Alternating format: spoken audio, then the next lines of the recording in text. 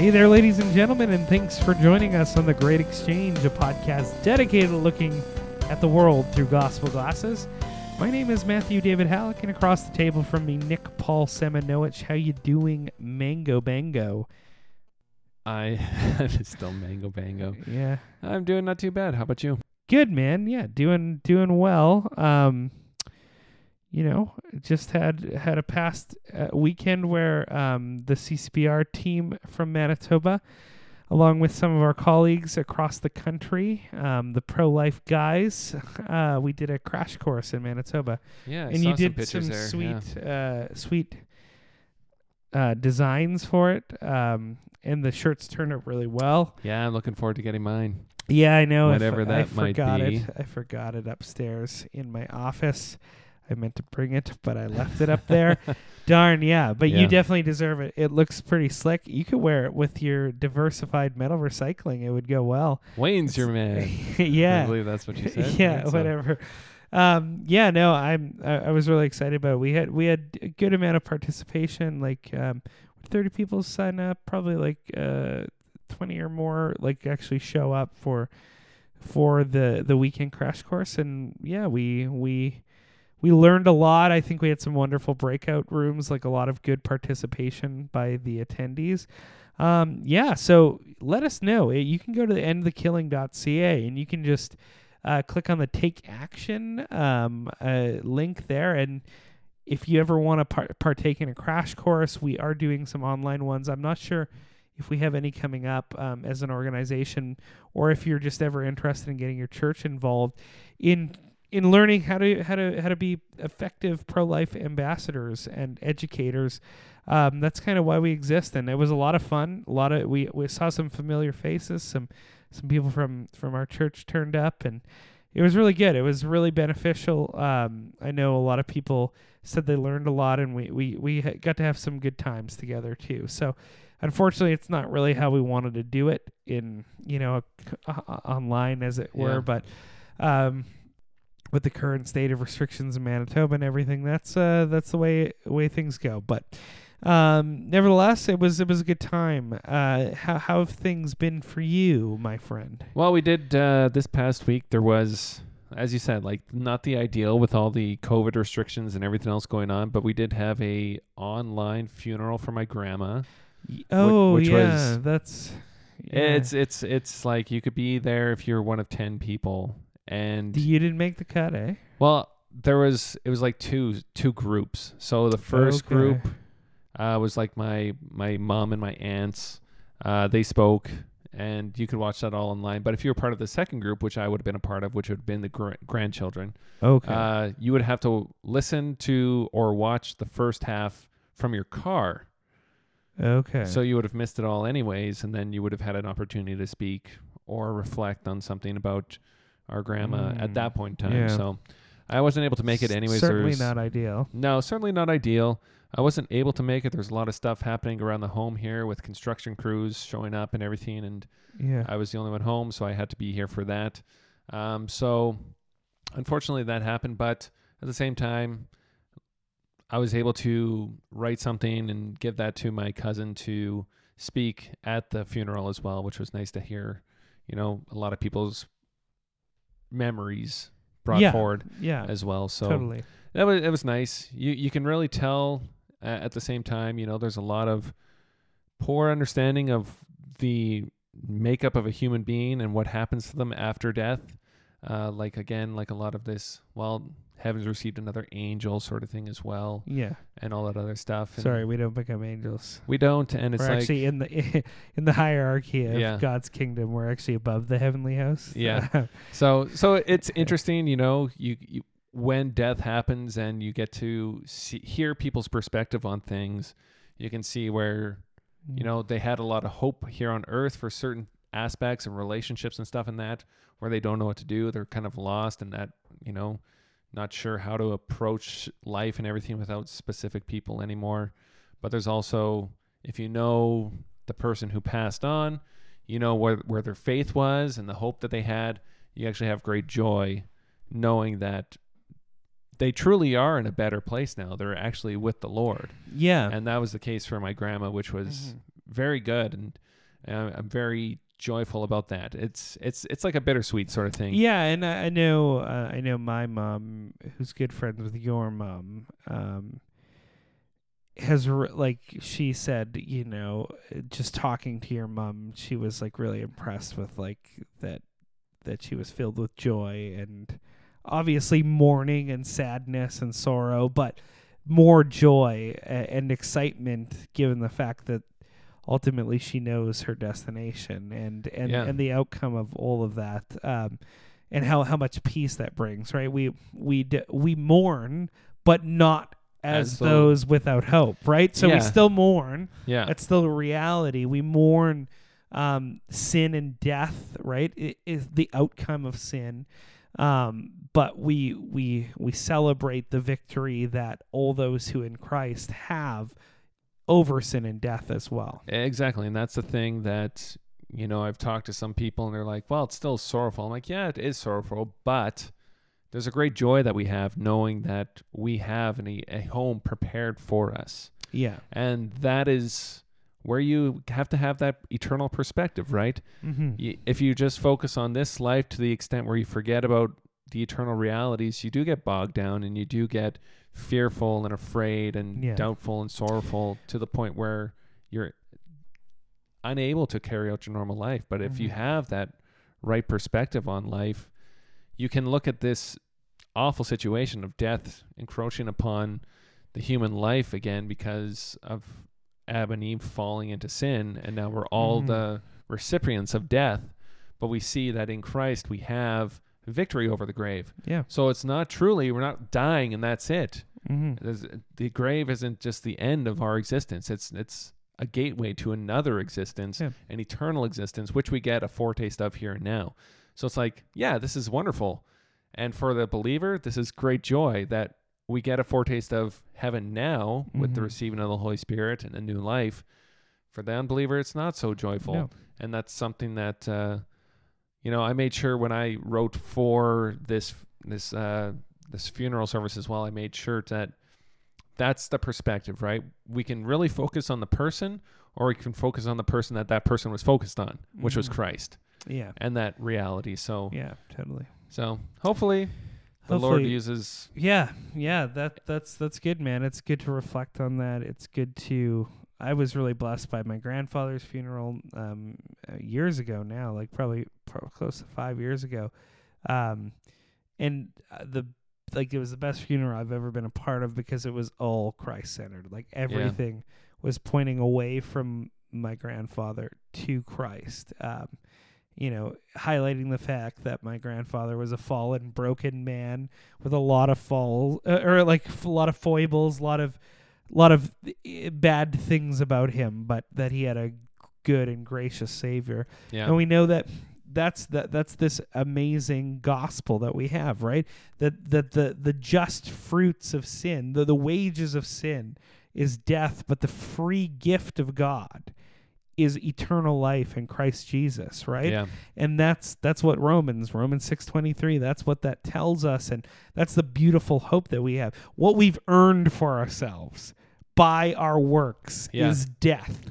And but the free gift that God gives us through Christ, his Son, is eternal life and that great hope that comes from that. And that's why even in this most terrible of circumstances, we don't mourn as those without hope. So exactly, and that's important to keep in mind, especially during the craziness of this COVID-19 pandemic and all that's going on, that we have that eternal hope, that we got to count the cost and die well. That's what Christians are known for, and that's hopefully a design that we're going to come out with very shortly with some of our merch. But if you've been paying attention to our Instagram and Facebook accounts, you'll see that there's been some designs that have come out, and first thing we're going to have is some bookmarks. So that's going to be exciting, and then hopefully we're going to be able to transition into but add to that with some clothing and then maybe some drinkware, etc. Yeah, trying to create some cool merchandise and some goodies for you all. Yeah, so that's what we're doing. Nick, quickly, could you take us into what we're doing for the giveaway for the month of May? And then we can press forward in what we've come here to do this day, which is to go through the Holy Scriptures, specifically continue our walk through the book of Genesis. Yeah, so in regards to the giveaway, we have been announcing that we're giving away a mystery box or a mystery gift. So if you want to be entered in to win that, head over to Instagram or Facebook, find our Friday giveaway post from this month, and like that or post and then comment on it with the word Mysterion, and that'll get you a single entry in to win. Do that often. Like the post, but please also share it. We want more people to be aware of the podcast as well and this wonderful resource giveaway. It's open till the end of the month, so be sure to get in and do that. There's been a lot of people that have been starting to do that, so if you've already entered in and you want to have a greater chance, get back on there, do it a couple more times. That'll definitely help you out. So again, Facebook, Instagram, find that giveaway post, like it and comment on it, and that will get you entered in to win. And now transitioning into what we're here for, as you mentioned, doing the Bible study. Last week, we covered all of Genesis 25. We were looking at after the death of Rebecca and also, Rebecca, the death of Sarah. Sorry, I got way too ahead of myself there. A little bit. Oh, just a little bit, yeah. So anyway, so death of Sarah. Also now Isaac getting a wife in Rebecca. That's how it was getting in there. Mm-hmm. We see how Abraham continued on his life and then his death. And then we saw that in Isaac, we saw that he had a child through Rebecca, but actually two children. It was twins in the womb. Mm-hmm. And it was Jacob and Esau. And we saw that in that there was this story given about how there's two nations within her womb fighting, and culminated in the story of Esau selling his birthright, really showing that he had no regard for the covenant promises of God and that he was willing to forsake all for his own personal temporal interest. And that kind of gets us where we're at to today. Yeah, it brings us into really this account of God extending the covenant promise explicitly to Isaac as the promised heir to the covenant of that God cut with Abraham, the Abrahamic covenant. And there's so many parallels between what happens in this 26th chapter to what has come before it in the book of Genesis. So we will see that as we get into it. But let us start by reading through the first 5 verses. We'll comment on it, and then we'll continue on section by section. Now there was a famine in the land beside the former famine that was in the days of Abraham. And Isaac went to Gerar to Abimelech, king of the Philistines. And the Lord appeared to him and said, "Do not go down to Egypt. Dwell in the land of which I shall tell you. Sojourn in this land, and I will be with you and will bless you. For to you and to your offspring I will give all these lands, and I will establish the oath that I swore to Abraham, your father. I will multiply your offspring as the stars of the heaven, and I will give to your offspring all these lands. And in your offspring all the nations of the earth shall be blessed, because Abraham obeyed my voice and kept my charge, my commandments, my statutes, and my laws." Yeah, so we see here right at the beginning of the chapter, God putting Isaac through a similar sort of trial, a physical one. And that's the same thing that Abraham went through when there was a famine in the land, when he came out of the land of the Chaldeans, the Ur of the Chaldeans. And we see that Abraham in that test was allowed to go down to Egypt. But we see in this test to Isaac, God explicitly tells him not to go down. And I think that's partly because we see in Isaac that he is the son of promise, and now he's been given the land of promise. So because of that, God is telling him to stay in the land which is given to you, right? So in the addition of the promises that are being bestowed, there becomes additional responsibilities to that as well. So we see Isaac here told not to go down, even though there's a famine, even though it's difficult right now.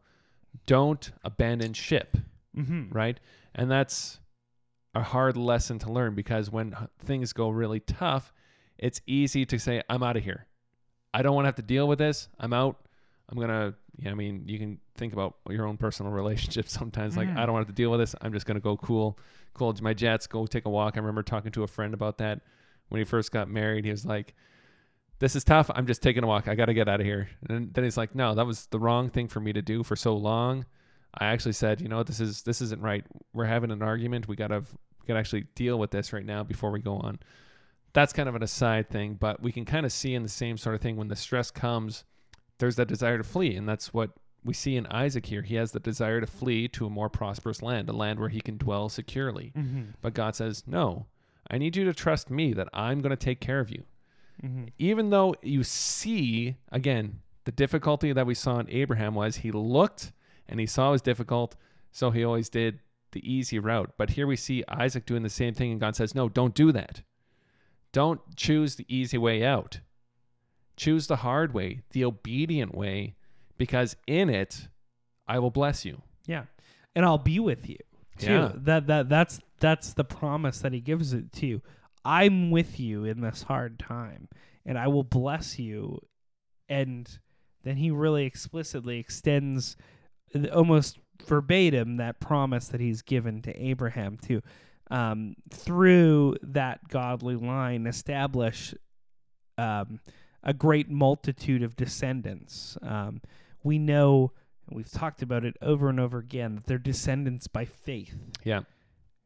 Not by flesh, because what did we talk about last time? Well, there's all these different descendants of Abraham through illegitimate or means, or with not through Sarah and not through Isaac, that though they're physical descendants of Abraham, they're not accounted as part of the godly line of Abraham. So that's really important for us to continue to understand.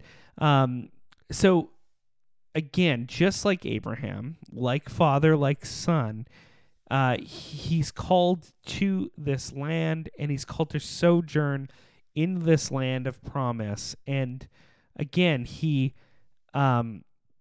God re-ups the fact that this is the land in which you are to dwell, and I'm going to bless you for your father's sake and all those after him, for being faithful.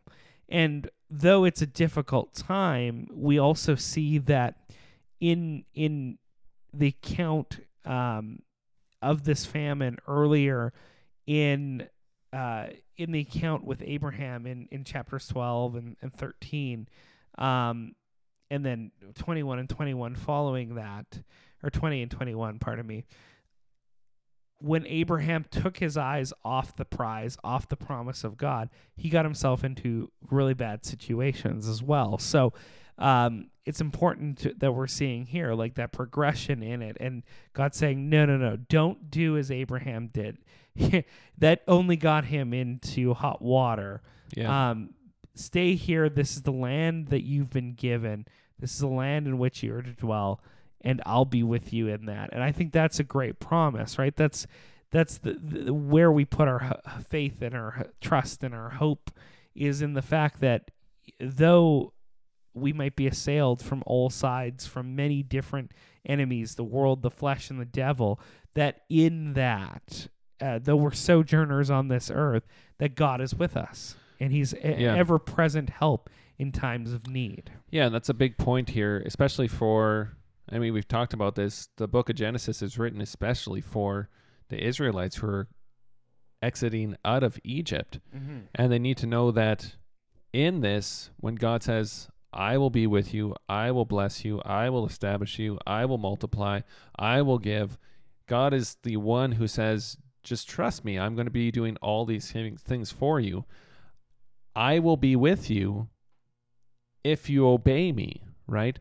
So there's this correlation.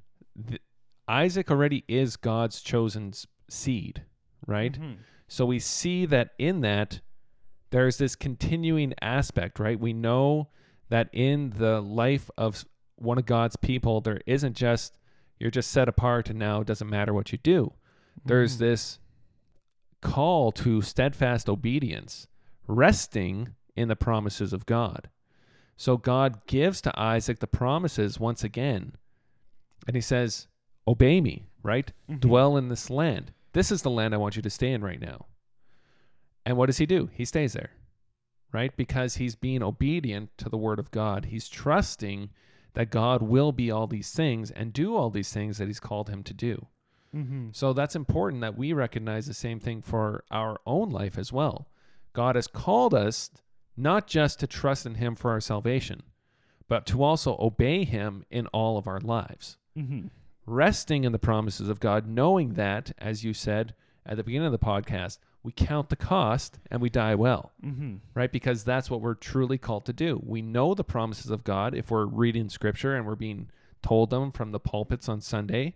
We know the promises of God, and now we trust them and live in light of them obediently, steadfastly to the very end. Yeah, certainly. And that's exactly what Isaac did here. He obeyed the Lord and he settled in Gerar. When the men of the place asked him about his wife, he said, "She is my sister," for he feared to say, "my wife," thinking lest the men of the place should kill me because of Rebekah, because she was attractive in appearance. When he had been there a long time, Abimelech, king of the Philistines, looked out of a window and saw Isaac laughing with Rebekah, his wife. So Abimelech called Isaac and said, "Behold, she is your wife. How then could you say, 'She is my sister'?" Isaac said to him, "Because I thought, lest I die because of her." Abimelech said, "What is this you have done to us? One of the people might easily have lain with your wife, and you would have brought guilt upon us." So Abimelech warned all the people, saying, "Whoever touches this man or his wife shall surely be put to death."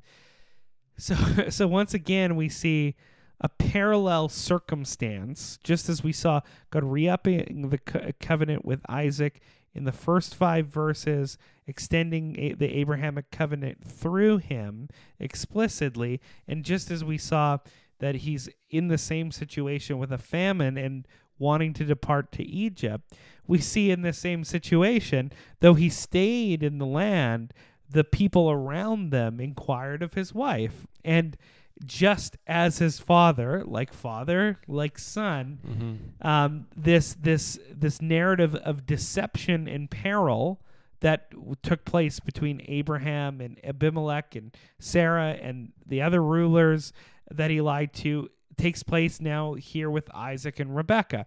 And in lying, he puts his wife in danger, as it were, again, and again puts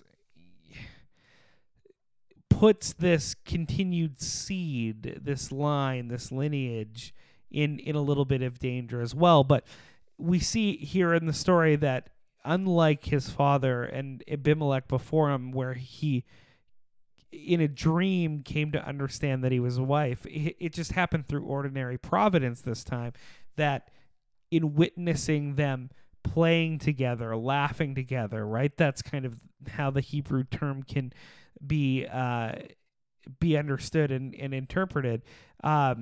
He comes to the realization, whoa, they're more than just brother and sister. Like there's a love and an intimacy between them that goes far beyond that. And then once again, Abimelech says, "How could you have done this? Yeah. Why would you put your wife in danger? Why would you put us in danger by possibly laying with her when she is your wife?" But then out of this, despite all of that, we see what happens again. For the sake of Abraham and Isaac and Rebekah, and for their prosperity, because they are linked to the covenant of God, and Abimelech understands that, he blesses them richly. Mm-hmm.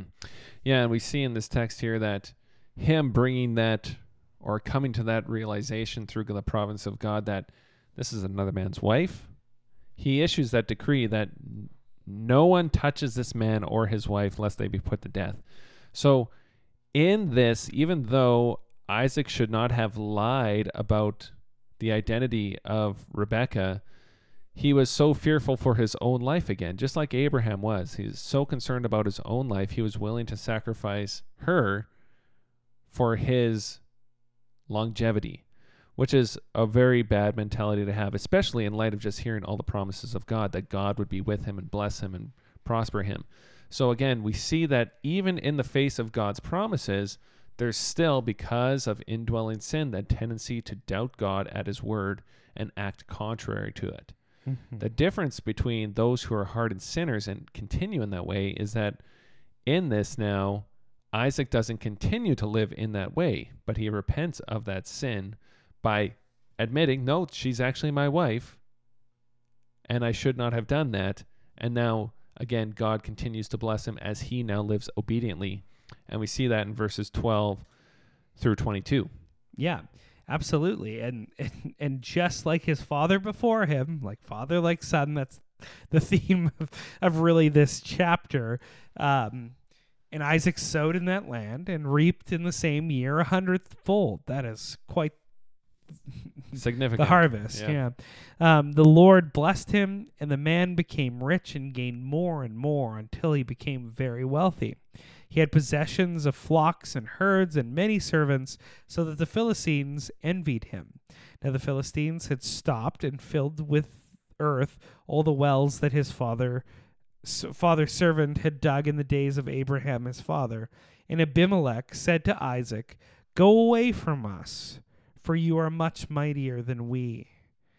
So God's blessed them so richly and abundantly that the Philistines, who are well established in the land, are fearing the might and the blessings of the Lord that have come upon Abraham's son of promise, Isaac. Yeah, and it really shows that Abimelech is understanding that even though God has blessed Isaac in this way, and Abimelech said, okay, nobody's going to touch this man or his wife, he's kind of put up a hedge of security around him, and now he sees, oh wait, he's prospering.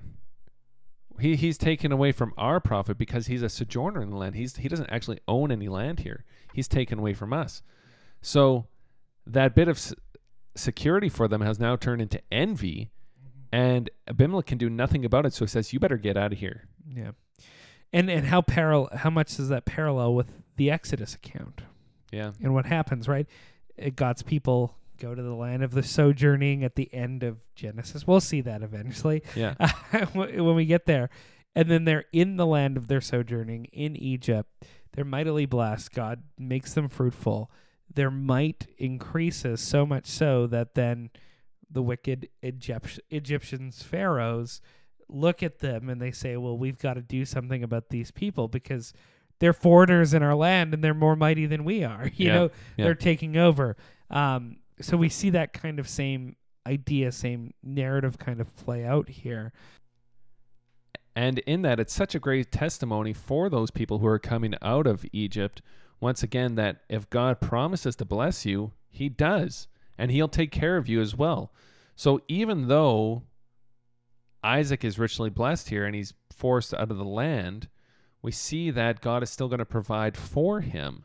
Just like for the Israelites, right? They're going to be taken out of the land of Egypt, but even in the Exodus, they're well taken care of. Yeah, God will be with you. And we see that transpire here, right? Verse 17. So Isaac departed from there and encamped in the valley of Gerar and settled there. And Isaac dug again the wells of water that had been dug in the days of Abraham his father, which the Philistines had stopped after the death of Abraham. And he gave them the names that his father had given them. But when Isaac's servants dug in the valley and found there a well of spring water, the herdsmen of Gerar quarreled with Isaac's herdsmen, saying, "The water is ours." So he called the name of the well Esek, because they contended with him. Then they dug another well, and they quarreled over that also. So he called the name Sitnah, and he moved from there and dug another well, and they did not quarrel over it. So he called its name Rehoboth, saying, "For now the Lord has made room for us, and we shall be fruitful in the land." So everywhere he's going in his sojourning, they're hitting these wells. They're finding well springs of water that is the means of their sustenance and their life in this sense. Although it keeps causing this turmoil between the others herdsmen in the land, but then finally they get to Rehoboth, and they're finally at peace, rested at this well, and they praise God that he's now made room within this promised land for them to settle. Yeah, and there's also something really cool, maybe not so cool, but important that I think we kind of mentioned just in passing here as well. It's interesting that all these wells that are dug by Abraham's servants, we see that a treaty was made by, the Abimelech that was around when Abraham was there, not to quarrel or take these wells because they were Abraham's. He dug them, they were rightfully his possession, and there was a covenant made between Abimelech and Abraham. But we see how flimsy the word of man is, because as soon as Abraham is out of the picture, what do the servants of the next Abimelech or that same Abimelech do? They fill them all in. They're not going to be his possession or his offspring's possession anymore. And we see now in this part of the storyline here, we see that Isaac's servants are going and digging up all these wells which Abraham's servants had dug up. And it doesn't matter about the treaty that was made. Again, because the word of men mean nothing. Because men will turn their back on their words time and time and time again. But we see one thing consistent in this story here is that God's word, if he has given it, will surely come to pass. Man's word, in comparison, never comes to pass because men are sinful and they only have their own desires in mind. Yeah, they forgot this treaty with the father, so which is conveniently forgot. Yeah. Well, so that's reminiscent. If we're keeping in mind what is the book written to these exiled Israelites, well, what happened in the narrative leading to the Exodus? Well, Joseph was established in the land, mighty, a ruler with many great possessions. And then it was the next Pharaoh, that forgot and therefore punished his people, his descendants, which at one time had favor in the sight of the ruler, in the sight of the king. So there's, this account, God's blessing Isaac wherever he's going. Again, part of the Abrahamic covenant, the blessings that he's given to his father, but it's creating these rivalries and these quarrels within the land. But God again is promising him that in all of this, I'll be with you. And we see that happen in verse 23 here. For there he went up to Beersheba, and the Lord appeared to him the same night and said, I am the God of Abraham your father. Fear not, for I am with you, and will bless you and multiply your offsprings for my servant Abraham's sake. So he built an altar there and called upon the name of the Lord and pitched his tent there. And there Isaac's servants dug a well. Yeah. So we see in this aspect here again, we see Isaac's removed from the place where he was dwelling, the land where God was blessing him. And he might be thinking here, well, I've been taken out of a land where I was living and it was fine. It was fine. I was prospering. God was blessing me. And now I'm out of the land where I was prospering. Okay, we found a well. We can live here. But is God still with me? Like, he said to stay in this land. Now I'm out of this land. Like, what's going on here? And God once again reminds him, no, I am with you. I am your God. I will bless you. Just like for the Israelites, right? It's almost, this is like a little encapsulated memory for the Israelites. Go look at the life of Isaac. Yeah, look at the situation that he was in. Isn't not similar to yours? Aren't you seeing this as a, from the lesser to the greater, right? Because we're looking at one man and a small family and maybe a couple of servants to now a great multitude of people. And but he's done it for Abraham. He's done it for Isaac. Yeah. And that's a great way that we can look at the promises of God. We can see that it starts small, but it ends up large. And what starts for, you look at Christ for 12 disciples, really technically 11 disciples, ends up going to 500, up to 5,000, and now around the world. And right? that's how the kingdom of God is built in Yeah. history, right? Yeah. It's that mustard seed to the large tree, the stone out of the side of a mountain that turns into a gigantic mountain that crushes all the other nations. You know, like that's that's partly what the the Jews of Christ's day got wrong, right? They thought he was immediately bringing the kingdom of God to earth in his incarnation, and they didn't understand the seed principle that he's pointed to over and over again in his parables, and that we see reflected throughout the scriptures, right? Yeah. That's how God builds the kingdom of God. And it's super important that you bring that up too, because you look at the first century Christians, and it wasn't like everybody that was of Jewish religion that was part of it, because it wasn't for everybody, because not everybody understood it. Not everybody was part of God's remnant, his elect. So though there was a vast multitude who were familiar with the Old Testament scriptures, the Torah, they were not familiar with the God of those scriptures, even though they said it. So we see here in this instance, God appearing to Isaac. So we see that familiar relationship there. We see that he's intimate and close with him, so that he can be resting assured that God truly is with him. God isn't just speaking from heaven and saying, I'm with you, don't worry about it, and 20 years later, maybe I'll come and speak to you again. This is, no, I'm with you. I'm with you here. I'm with you when you're concerned about this famine. I'm with you when you're concerned about where you're going to dwell. Every aspect of your life, God is intimately acquainted with you, and he is intimately taking care of you, making sure that you know that he is your God and you are his people. Yeah, again, just reinstituting, underscoring once again that the theme of the continued Abrahamic covenant, the continued promises of God going to his godly descendants through faith, right? We see that again.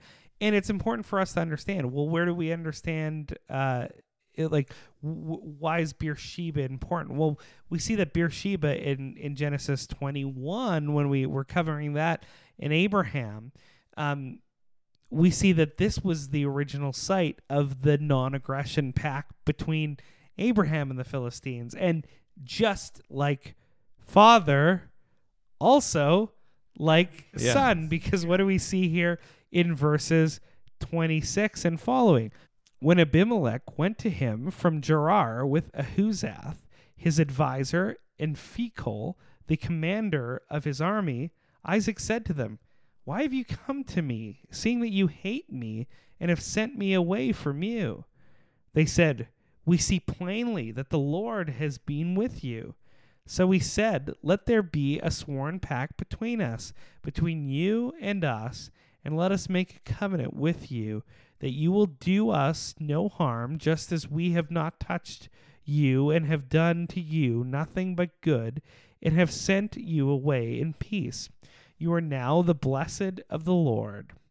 So he made them a feast, and they ate and drank. In the morning they arose early and exchanged oaths. And Isaac sent them on their way, and they departed from him in peace. That same day Isaac's servants came and told him about the well that they had dug, and said to him, we have found water. He called it Sheba. Therefore, the name of the city is Beersheba to this day. Yeah, I find it interesting when you look at this passage, only because there is not only because there's that similarity between Abimelech and Abraham in the same way, but we see also here that in this treaty, this pact that Abimelech and his advisor and the commander of his army go out to meet with Isaac, we see that they're only trying to seek safety from Isaac, not from the Lord of Isaac, right? They're only looking for, again, that temporary protection, just to make sure that Isaac doesn't come after them. But they're forgetting that Isaac is serving a God who could easily destroy them in a moment. And they have no concern over that. They're only concerned about their temporal blessings, right? The general blessings of God. So they're keeping away from God by only talking to the man of God. But in reality, all they're doing is just heaping greater coals of judgment upon themselves because they're not going past Isaac to the God that Isaac serves. They say, we know that you are blessed of the Lord. So we just want to make sure that you don't harm us. Yeah. It's like, well, shouldn't you, if you know that I'm blessed by the Lord and you know that you're not, and you know that this means that you're under the judgment of God, don't you want to get to know this God? Don't you want to know that if there's a way for you to be reconciled to this God? No, we just want to make sure that you don't harm us, that we're okay, that we can keep our comforts here. And that's the case time and time and time and time again throughout history. We see people wanting to keep their comforts, wanting to make good bedfellows with Christians, but not with the God of the Christians. Yeah, exactly. Yet they're swearing oaths in his name. So that's something that you have to be very weary of. Yeah.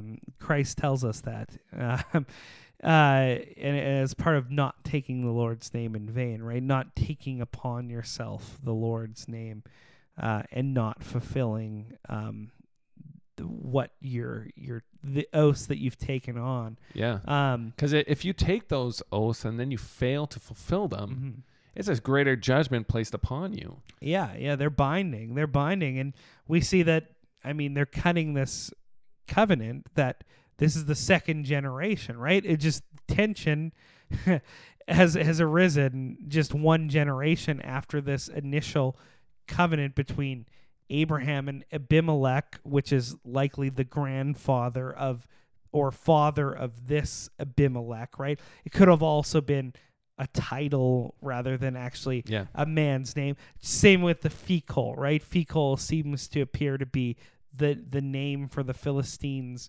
army commander rather than just a personal name. Like chief, captain, right? Exactly. Captain America. So lest we, get too confused, that's good to sort that out as well. Yeah. But yeah, I mean, these covenants that are being made in the name of the Lord are very, very important. But what do you see here? You see they make peace together. They feast together. There's a feast that comes along with cutting covenants, right? We know that in the New Testament that the Lord's Supper is that new covenant instituted by Christ for our benefit. It's that precursor feast to the heavenly banquet feast. We know that with God's covenant and peace between these parties, there comes a feast, a festal gathering together, which is in itself a show of peace and harmony and shalom and setting aside arms, and that's obviously prefiguring the fact that though we were at enmity with God, though we hated Him, though we were citizens of the kingdom of man, the kingdom of Satan, we've now been transformed as new citizens into His covenant community, into His kingdom of God. We now feast with Him, in peace with Him. So that's what this is all prefiguring. That's what this is all showing us. We're seeing a lot of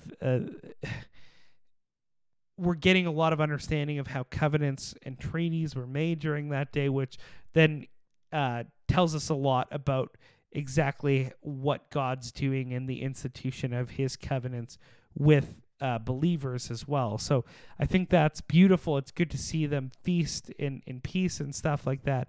But it is, as you've made mention, this kind of pact where they're making it not because they want to be in covenant with God, but that they want to be at peace with those whom they understand that God is blessing. They would hate to be on the wrong end of that equation. But again, they're not doing it to honor and love and praise the God in whom Isaac has put his trust. They're doing it for the earthly goodies and the benefits that they get, Yeah. which is not what we should be doing, right? Worshiping and praising and honoring and obeying God is an end in itself. It's the chief end of man. Does it come with blessings? Well, yes. Ask Isaac. Ask Abraham. Ask many of the patriarchs. It certainly does. But those blessings are a result of that faith rooted in God, not why we have that faith, right? Exactly, yeah. And with that as well, like we see that there is blessings that come along with being part of God's covenant family, but that doesn't mean it's going to be free from hardships. That doesn't mean it's going to be free from thorns in your side, right? Even as Paul had during his life, he had a thorn in the side which he requested of God 3 times to be removed, because God said his grace is sufficient for you. Well, we see here now, even though God has come to Isaac and given him these great promises and have blessed him and been with him, there's been hardships from external sources. We see that it becomes a greater thorn in his side from in his own ranks. And that's what we get here in the last 2 verses of chapter 26. Yeah, and this really sets up what we'll see in chapter 27, right? This tension that we've already been introduced to in 25 between the sons of Isaac, Esau, and Jacob. And it just finishes off here in verse 26. When Esau was 40 years old, he took Judith, the daughter of Beeri the Hittite, to be his wife, and Basemath, the daughter of Elon the Hittite, and they made life bitter for Isaac and Rebekah. And now what we have seen is family members set at odds with each other. Yeah. Reminiscent of what we saw in Genesis 4. Reminiscent of, again, what God keeps doing, Ishmael and Isaac.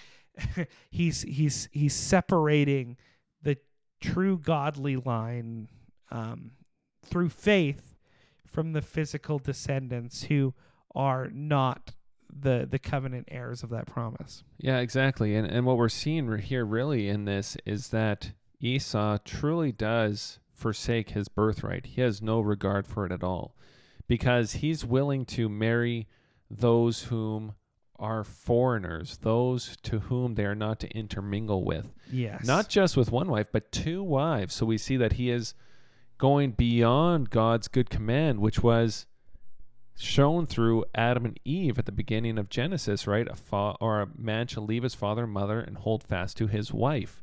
It's a single wife. And we see Esau going outside of God's good command here, truly forsaking the way of God and setting up his own way.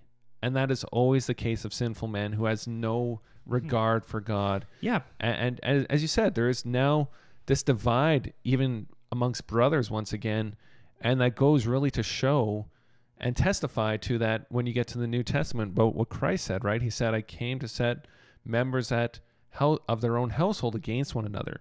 Son against a father, father against a son, mother against daughter, daughter against mother. So there's going to be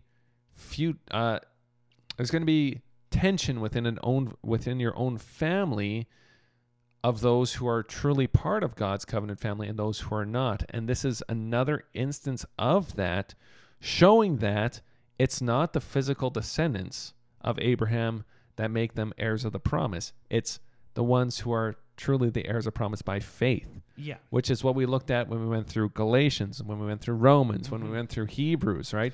We've gone through all these books to show us. Yeah, these arguments aren't new that the No. writers of the epistles are bringing up. Especially when we're going back into Genesis and we're seeing... No, they're ancient as can be.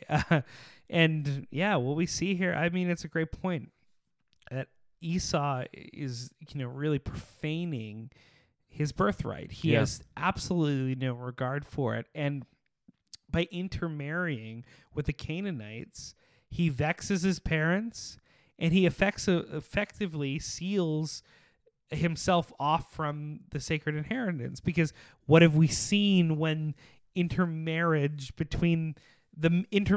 between the seed of the woman and the seed of the serpent happens. Well, No. God curses. Yeah, he floods the earth. Yeah, in Noah, he literally destroys the earth Yeah. for that. His curse comes on those who would intermingle in this way.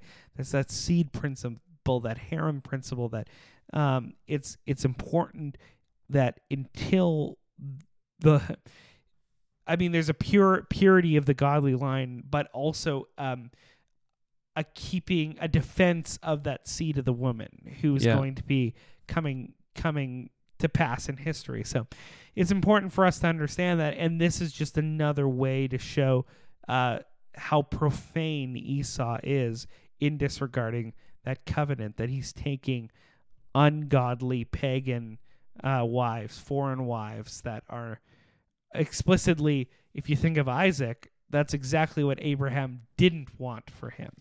Yeah, and this is why we need to take the warning that is given from this passage as well, that we not be like Esau, right? We talked about that in Hebrews, where Esau lived in this way, who forsook his birthright. Well, we've now received the promises of God. Are we going to live in a way which shows that we are walking in obedience to that? Or are we going to walk in a way like Esau, which shows that we don't care about those promises of God, that we are totally okay and fine with living in ways that are unpleasing him, walking in idolatry and sexual immorality and lying, theft, greed, covetousness, right? There's a myriad of ways in which we can walk contrary to how God wants us to live. But the call for us now is, if we see those sins in our life, to repent of them, to confess that we've transgressed God's good ways and return to the straight and narrow path which leads to eternal life.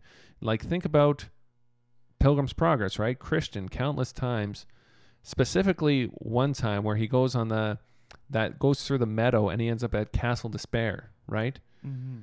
He started just looking for a more comfy road to walk on, just for a brief season, because the road was rough and hard on his feet. And he looked over the fence and said, it goes the same way. You know, it's just a little bit off the road, but it looks like it's going in the same way. And that 1 degree off the path, given over a course of time, ends up in Castle Despair, right? So, or Doubting Castle, I should say. So we see in that it only takes a small little bit of a deviation from the way of God to end up in a terrible place. But when we find that we're there, we have to go back, just as Christian did. He went right back to the point where he hopped over the fence. And then he put up a sign and a warning. Do not go this way. It leads to the Castle Despair. Yeah. So for us in the same way, we need to do the same things. And it's so important that you mention that, because that's what really distinguishes the godly line from the ungodly line. Not that, I mean, we've seen over and over again in Genesis that these patriarchs of the faith that God holds up, in Hebrews 11, right? We see, these are testimony of the promises of God through history. It's not as though they don't fail and they don't fall. We'll see that clearly. We've already seen it in the actions between Isaac and Rebekah and the deceit of Abimelech. But we see it. We'll see it next week in the account of Isaac blessing Jacob and that whole crazy situation. Yeah, it's not as though they don't fail and they don't fall. They do. But when they do, they correct course according to the word of God. But like Esau, when he fails and falls, his heart's hardened, right? He gives up his birthright for a bowl of stew. And instead of repenting of that action and turning to God and crying out for his mercy, he continues in his hardened ways, and he shows further disregard for the covenant, for the promises of God, for his inheritance, for his family. Yeah. And that's so much of the way that sinful man works. You think of the LGBTQ community. Instead of knowing that God calls their lifestyle and their actions sin, that doesn't lead them to repentance, but it leads them to justify and diminish the sinfulness of those actions. So whereas God is showing them mercy and showing them their sin so that they might repent and turn and put their faith and trust in him, they remain steadfast in that sin. And it's not only homosexuality, it's that is the natural bent of man, that we justify our own actions and we point the finger at God as being an unmerciful God who's some sort of crazy dictator who has made us, who's almost the fount of sin. But, that's the responsible way that we should move forward, not justifying our sins, but turning from them, repenting, metanoia, literally change of direction, right? That's the idea that's presented in Scripture. And not just that, but we have to stop allowing those who live in those sins to cloak themselves in the clothing of Christ, right? Mm-hmm. Who still take the name of Christian to themselves. We know there's countless people who say, well, I'm a gay Christian. Nope. That's not a reality. No. We know you can't attach to Christ any sin. Mm-hmm. He paid for sin at the cross, so that would no longer be the identification upon us. Mm-hmm. We are now clothed in his righteousness. We have a new identity. We're not to live in those old ways. As Paul said in 1 Corinthians chapter 6, and such were some of you. But you were washed, you were cleansed, you were sanctified by the word of God. So in this same way, we cannot say, well, yeah, I'm a Christian, but I'm also a drunkard. Mm-hmm. No, that's antithetical. I'm a drunk Christian. Yeah, I'm a drunk Christian. Yeah, I'm an adultering Christian, right? Yeah. There is no unity with Christ. That is where we find our identity. So we don't hyphenate that. You're a Christian. You're a Christian period. Because you're united to Christ, and that's the chief aspect of our identity. Yeah. And if we're finding the tendency to hyphenate those, it's a dangerous way to go. Yes. Yeah. Anyways, there's so many principles just in this text that you can get from it, and we see like father, like son, which is interesting because this recurring pattern then shows us the principle that God is faithful to provide for his people, his covenant people, in difficult circumstances, in all sorts of circumstances, and in similar circumstances to what the Israelites would be experiencing during the Exodus. So there's a lot of pastoral elements to even just reading and meditating upon the text that's delivered for us. And it's a great reminder, so good that God really puts in these parallel accounts to reiterate the fact that he is with them, that he's their God, that he'll provide for them no matter the situation. And that's what we can take from it as well. So absolutely. Yeah, we praise God for his continued providence and faithfulness and mercy to us. Even though we're sinners, he is a great and gracious God.